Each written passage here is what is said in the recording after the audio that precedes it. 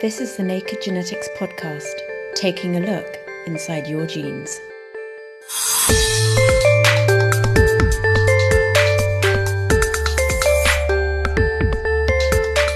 Animals like elephants and whales are made up of many more cells than a human or a mouse, and they live far longer. Yet, they hardly ever get cancer, and the big question is why. If you actually look within mammals or animals more generally, if you just look at body size and cancer, you might expect larger organisms to get more cancer, right, because they have more cells. But that isn't the case. Plus, revolutions in genetics and a magical gene of the month. This is the Naked Genetics podcast for November 2015 with me, Dr. Kat Arney, brought to you in association with the Genetics Society, online at genetics.org.uk.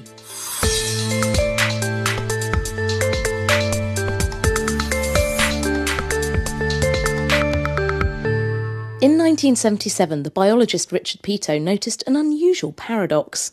If we assume that the chances of an individual cell in the body turning into a cancer cell is the same across all species, then humans should get more cancers than mice, and even larger, longer-lived species, such as elephants and whales, should get many more than us.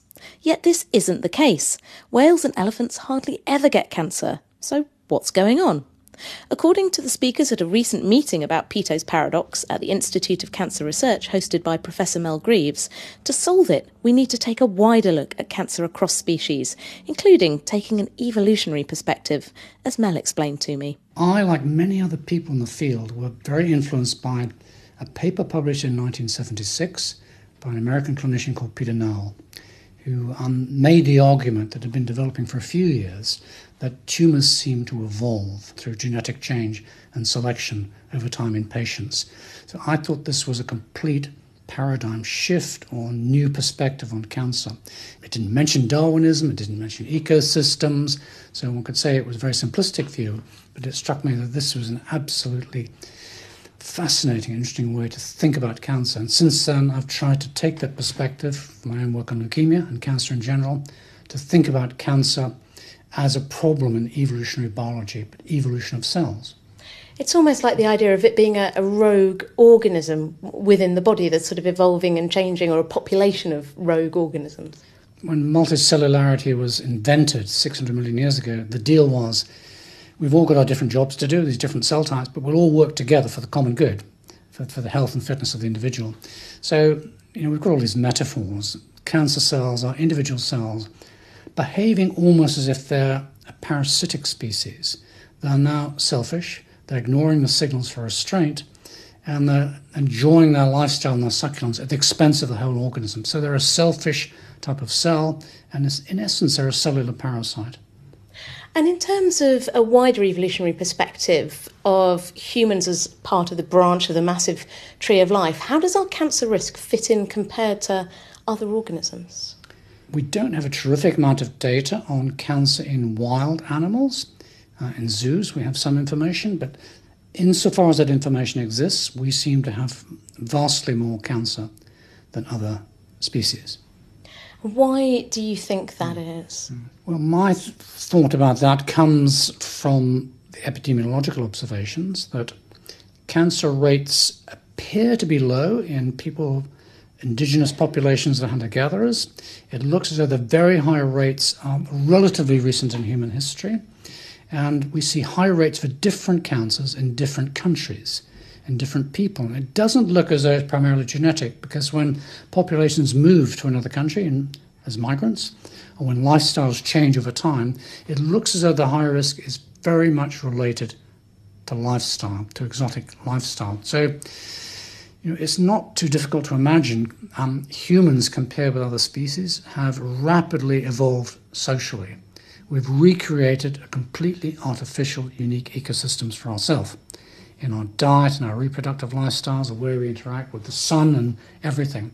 Smoking is the obvious example. I don't know an animal that smokes. There probably aren't any. So we've recreated this artificial environment, which has many beneficial effects. That's why we've done it.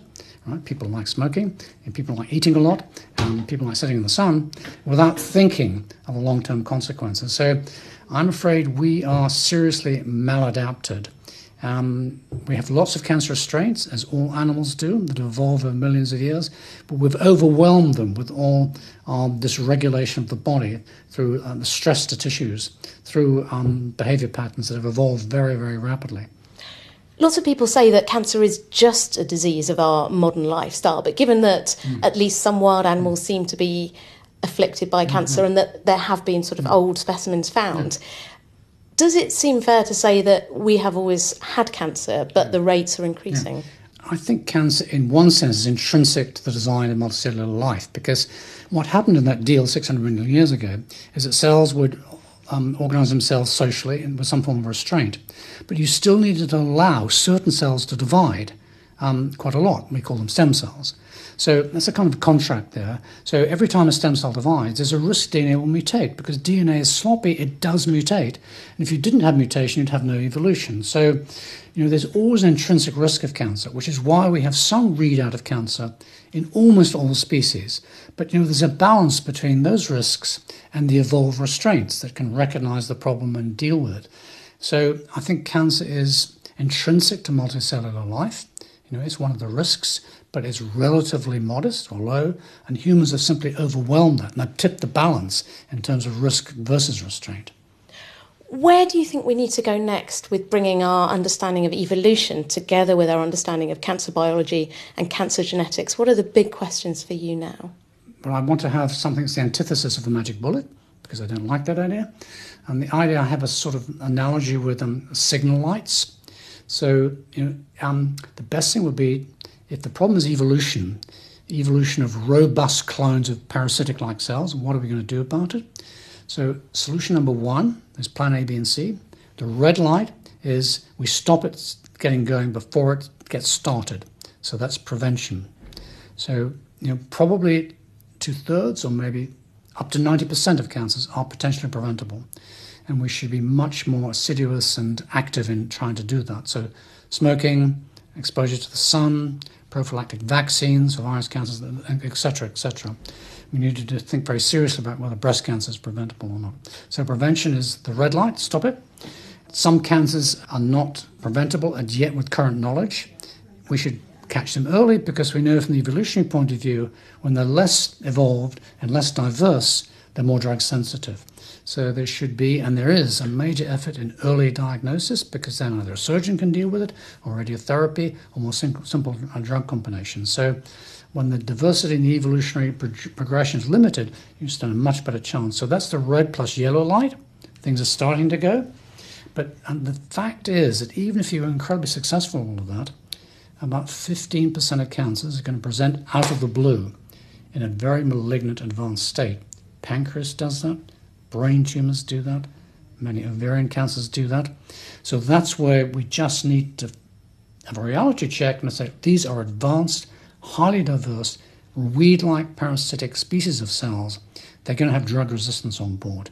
How can we treat those? And that's where we're having a revolution in treatment, thinking about novel combinations of therapy using the immune system, use novel drugs, and that take advantage of understanding the complexity of the system. So our argument is we look at the phylogenetic evolutionary tree of the cancer and say, well, this type of tree structure with all of these branches and this trunk, what's the best route of attack? And what we say is, well, what you don't want to do is chop off a few branches, a few clones, because that'll achieve nothing. You want to track it at its root or at its trunk. And there are ways that one might be able to do that. So, there's a three-pronged approach, traffic light style, of prevention, early diagnosis, and more sophisticated combinatorial treatment. Mel Greaves from the Institute of Cancer Research. Another scientist who's trying to solve Peto's paradox by taking an evolutionary view is Athena Aktipis from Arizona State University. She's been looking in more depth at cancer rates across the animal kingdom.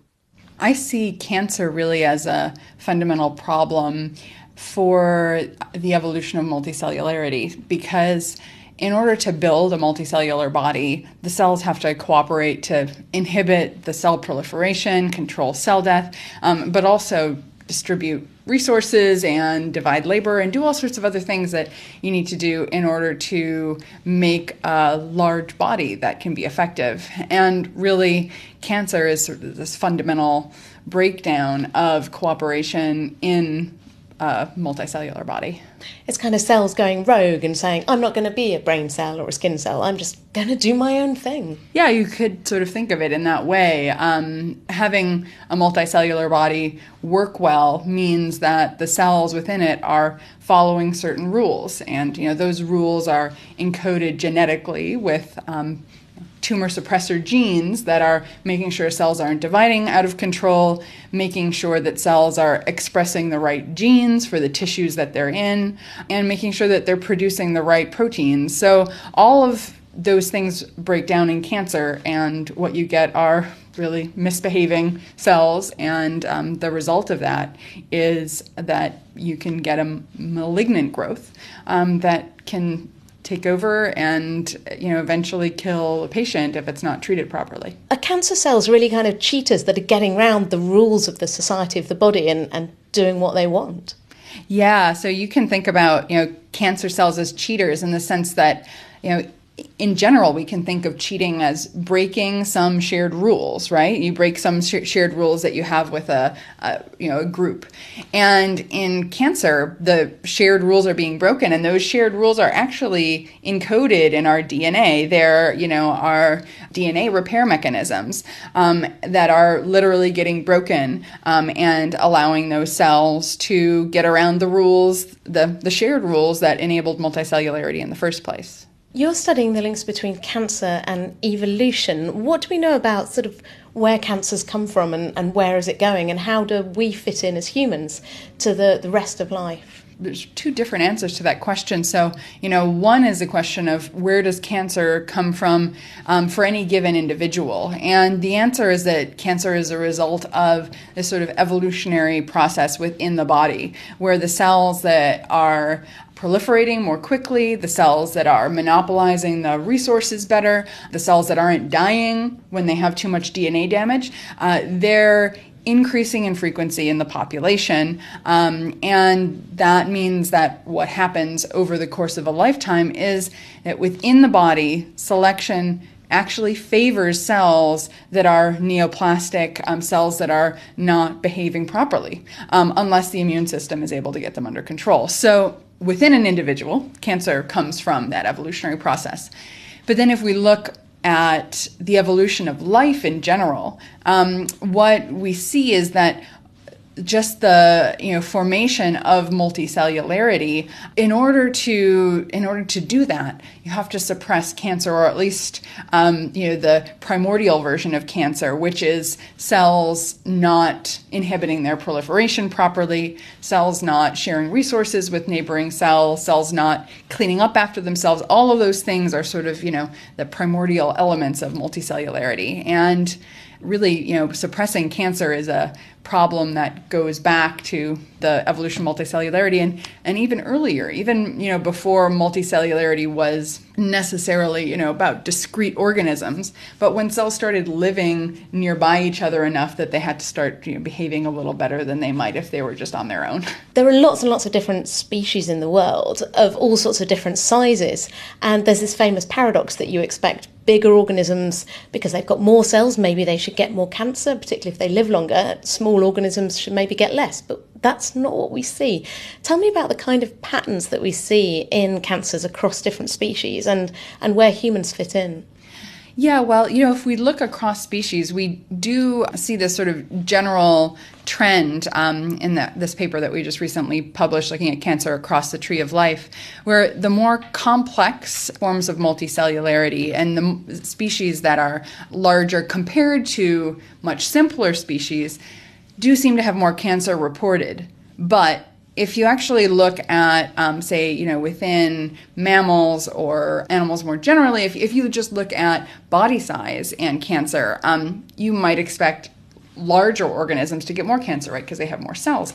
But that isn't the case. So elephants, for example, have really low rates of cancer. And one of the ideas of why that might be the case is that if you have an organism that reproduces really late and has to grow really large, it's probably worth it for that organism to invest more in suppressing cancer than, say, a field mouse that runs about for a year and then gets picked off by a predator. For an animal that is only going to live that long and is going to, start reproducing when it's a few months old, it doesn't necessarily make sense to invest in all those cancer suppression mechanisms, especially if they come at some cost to reproduction or to wound healing or whatever the trade-offs might be. And in terms of where humans fit into that picture, we don't really live fast and die young like a field mouse. We're not as big as an elephant. Does our cancer risk kind of fit somewhere in the middle? Well, modern humans do have higher cancer risks than we might expect. Now, I think there's open questions about the extent to which those are driven by environmental exposures that sort of have to do with mismatch between the environment that we evolved in and our current environment. But there's some cancers for which it does seem like a pretty convincing case. There might be some contribution that really is coming from the fact that we live in a world that's really different from the world that we evolved in. We're starting to understand a lot more about cancer, about how to treat it, how it starts, looking at the genetics of cancer. It seems quite a recent advance to be bringing evolution into this mix. Why do you think it's important that we do bring an evolutionary view to our studies of cancer? Yeah, well, interestingly, evolution has been accepted as a theory of cancer for decades. I think it recently has made a resurgence because it's become much easier to look at the evolutionary process because of how inexpensive it's become to look at genomics and to have huge data sets at our fingertips to examine some of these evolutionary questions. Arizona State University's Athena Aktipis.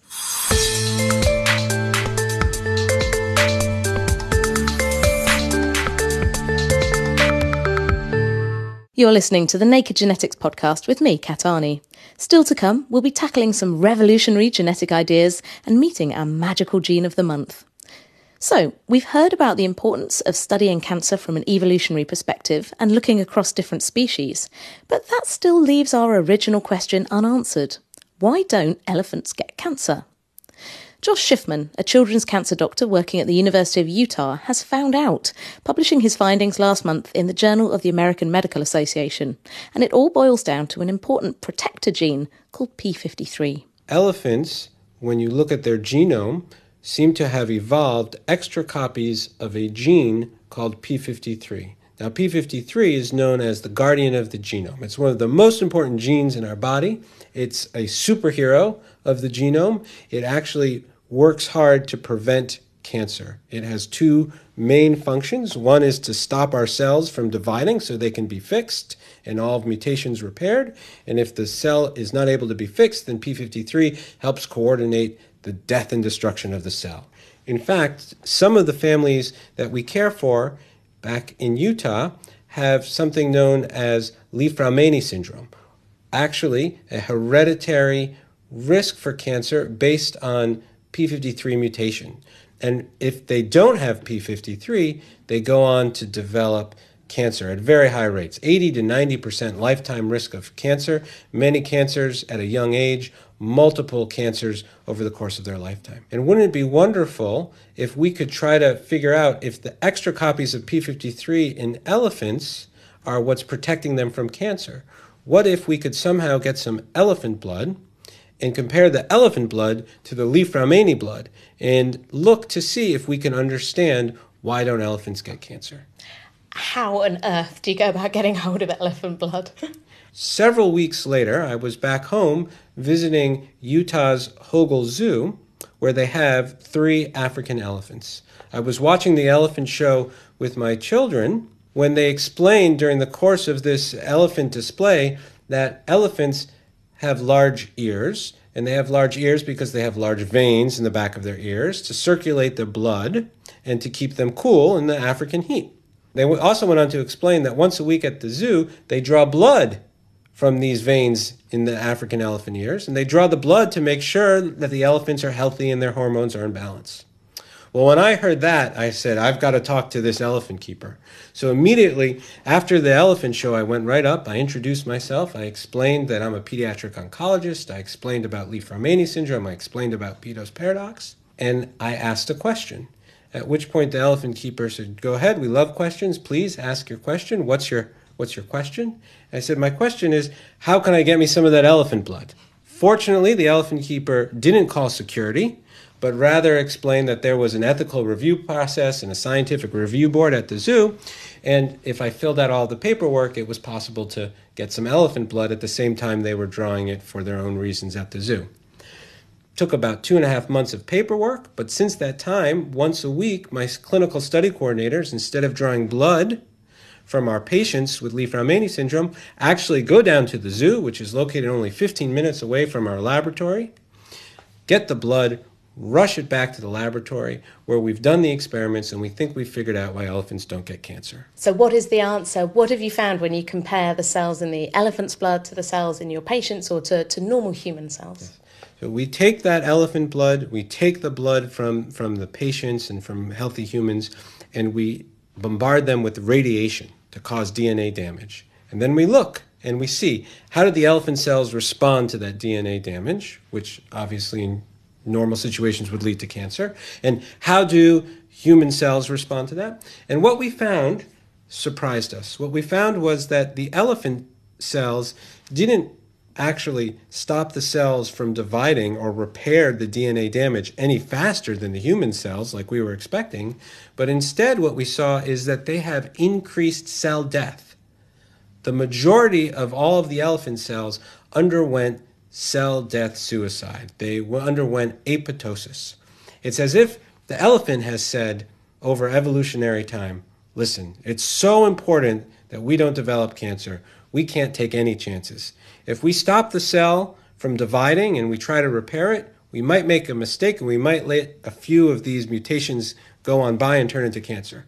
But if we just kill the cell and get it over with, then there's no way that cell can go on and cause cancer. Where elephants, we have plenty more cells where that came from. We'll just start over. And now we're trying to figure out a way to use that information to help the children and families who develop cancer to make sure that they could live a long and healthy life.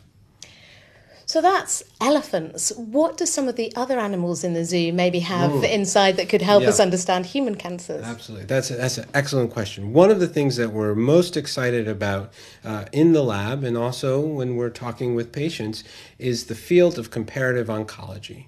We're learning that all animals develop cancer, some more than others. Some are resistant, like the elephants. Whales, it turns out, are resistant. But there are other animals that are more likely to get cancer. So, for instance, dogs develop cancer at 11 times the rate of people.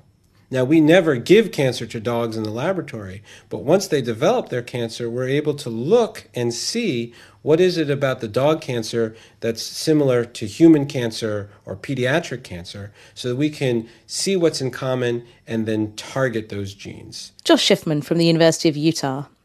Every year, the Genetics Society recognises a person with an outstanding ability to communicate genetics through the JBS Haldane Lecture and Award. This year's winner is Professor Alison Woolard from Oxford University, whose work focuses on the genetics of ageing using nematode worms as a model. She gave her lecture at the beginning of November at the Royal Institution, focusing on key revolutions in genetic thinking.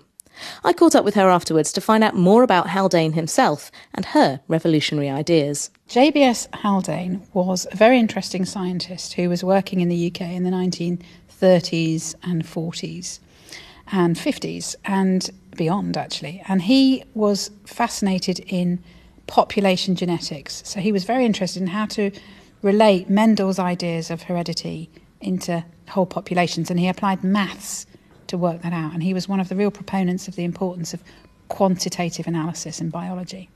He was also kind of quite cool, wasn't he? He was very into debating about ideas and talking about them. People say that JBS Haldane was the best read of all scientists of his age. And then people say that in order to become the best read of all scientists of his age, he only had to read his own work because he was so prolific. He was kind of a bit of a hippie as well. I love reading about him. He's my favourite, I think. Yeah, he's like everyone's favourite granddad, I think. You know, he was very left wing. He was a Marxist. He was a great socialist. He believed in equality. He was a great believer in the welfare state. And, you know, he was a great believer and passionate about education at all levels and how education is a great liberator. And he had weird and wacky ideas about all manner of things. He spent a lot of time in India, sort of on the hippie trail, and wrote some fascinating books about his experiences there and many other things besides. But moving from JBS Haldane to you've just delivered the JBS Haldane lecture.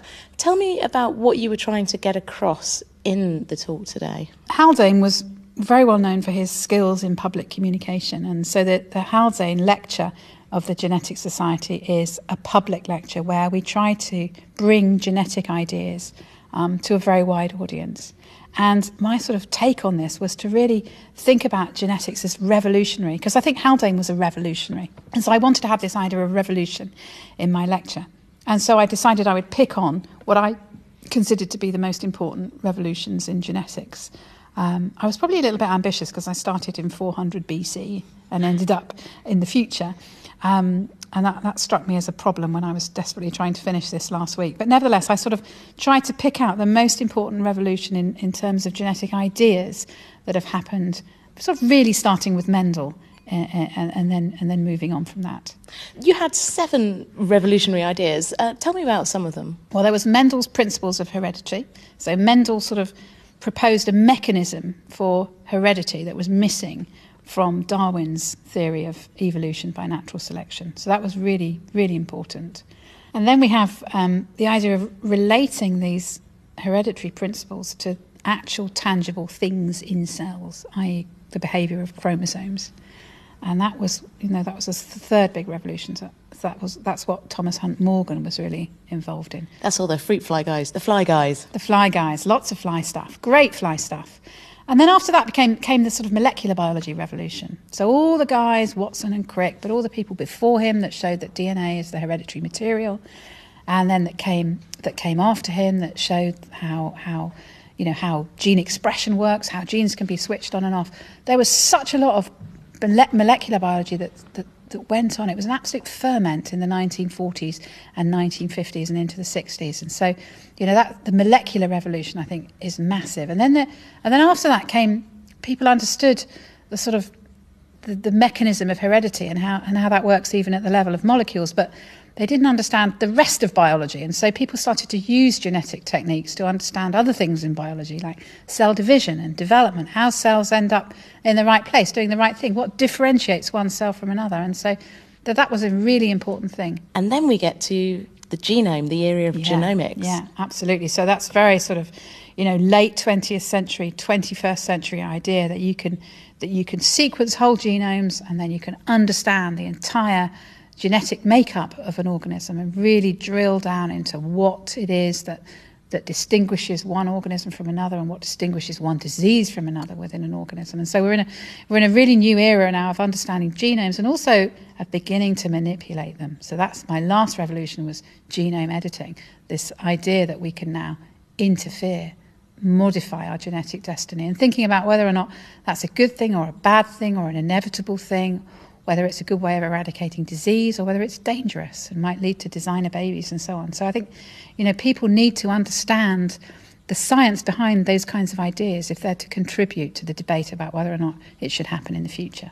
Alison Woolard from Oxford University, this year's Genetics Society JBS Haldane lecturer. And finally, it's time for our gene of the month, and this time it's Merlin. Rather than being named after King Arthur's legendary wizard, Merlin is an acronym, short for Mucin Ezrin Rhodixin-like protein, so you can see why it's a useful nickname. Also known as neurofibromin 2 or NF2, after the name of the gene that encodes it, the Merlin protein plays an important role in the biological scaffolding inside nerve cells, helping them to keep their shape. Faults in its gene, NF2, cause tumours in the nervous system, particularly in nerves in the ear. So it seems that just like the protecting force of its namesake, Merlin also helps to protect us against cancer. That's all for now. Next month, I'll be returning to the world of synthetic biology. If you've got any questions or feedback, do just email me, genetics@thenakedscientist.com. You can also get in touch through the main Naked Scientist Facebook page or tweet me @NakedGenetics. Every episode of the Naked Genetics podcast is on iTunes and online at nakedscientist.com/genetics. The Naked Genetics podcast is brought to you in association with the Genetics Society, online at genetics.org.uk. I'll be back next time for another peek inside your genes.